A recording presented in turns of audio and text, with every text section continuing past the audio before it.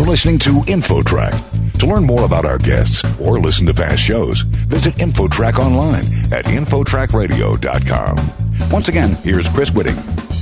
Nearly 90% of Americans believe it's important for families to gather each week for family meals.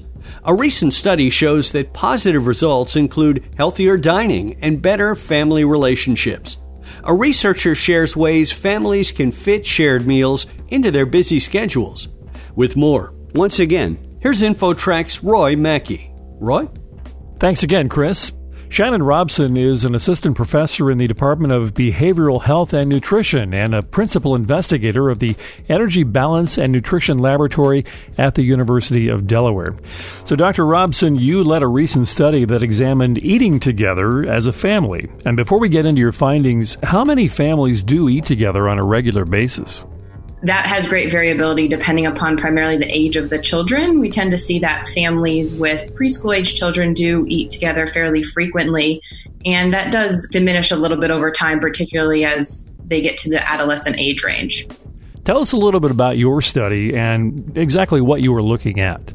This study used a systematic review and also meta-analyses to really look at both the direction and magnitude of exposure to family meals, so individuals who are actually having family meals and understanding the relationship to different dietary outcomes and then also family functioning outcomes. Yeah, let's touch on those, on what you exactly found. First would be the nutritional effect of eating together as a family. Tell us about that.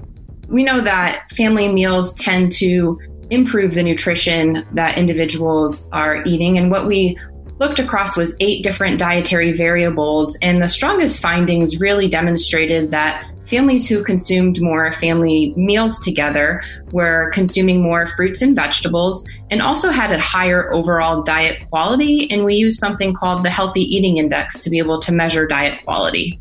And in this day and age, perhaps this is not as practical for people, but I'll ask the question anyway.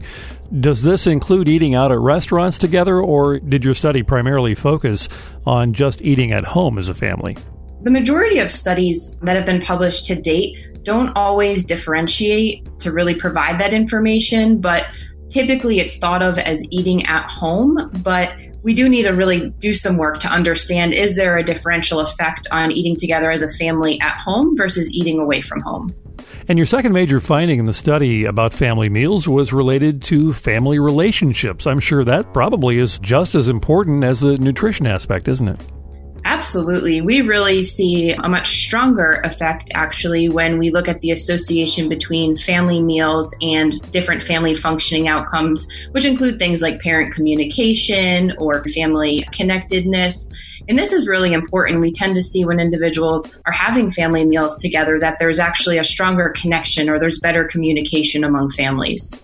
This study seems particularly important in this day and age of technology. I think parents almost all experience the times when everyone retreats to their own rooms or spaces with their phones or other screens. And probably a lot of parents wonder if that is a healthy thing. So based upon what you've learned in your study, what advice can you offer to parents? We would suggest to parents that they find the time to really come together and have a family meal.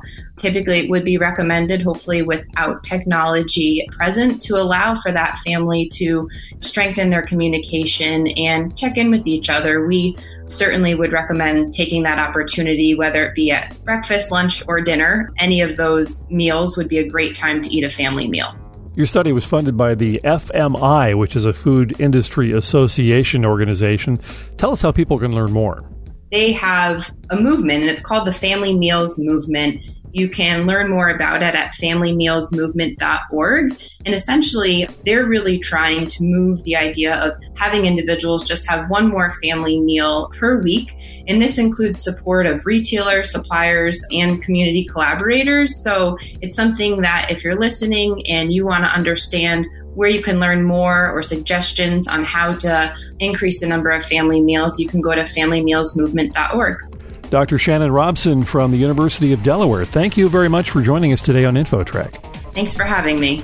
And for InfoTrack, I'm Roy Mackey. That wraps up another edition of InfoTrack, a weekly production of Syndication Networks of Chicago. If you'd like to learn more about our guests or topics or listen to past shows, our web address is infotrackradio.com. InfoTrack Internet services are provided by Pair.com. Thanks to this week's contributors, Roy Mackey and Gina Tedesco. Our executive producer is Randy Meyer, and I'm your host, Chris Whitting, inviting you to join us next week for another edition of InfoTrack.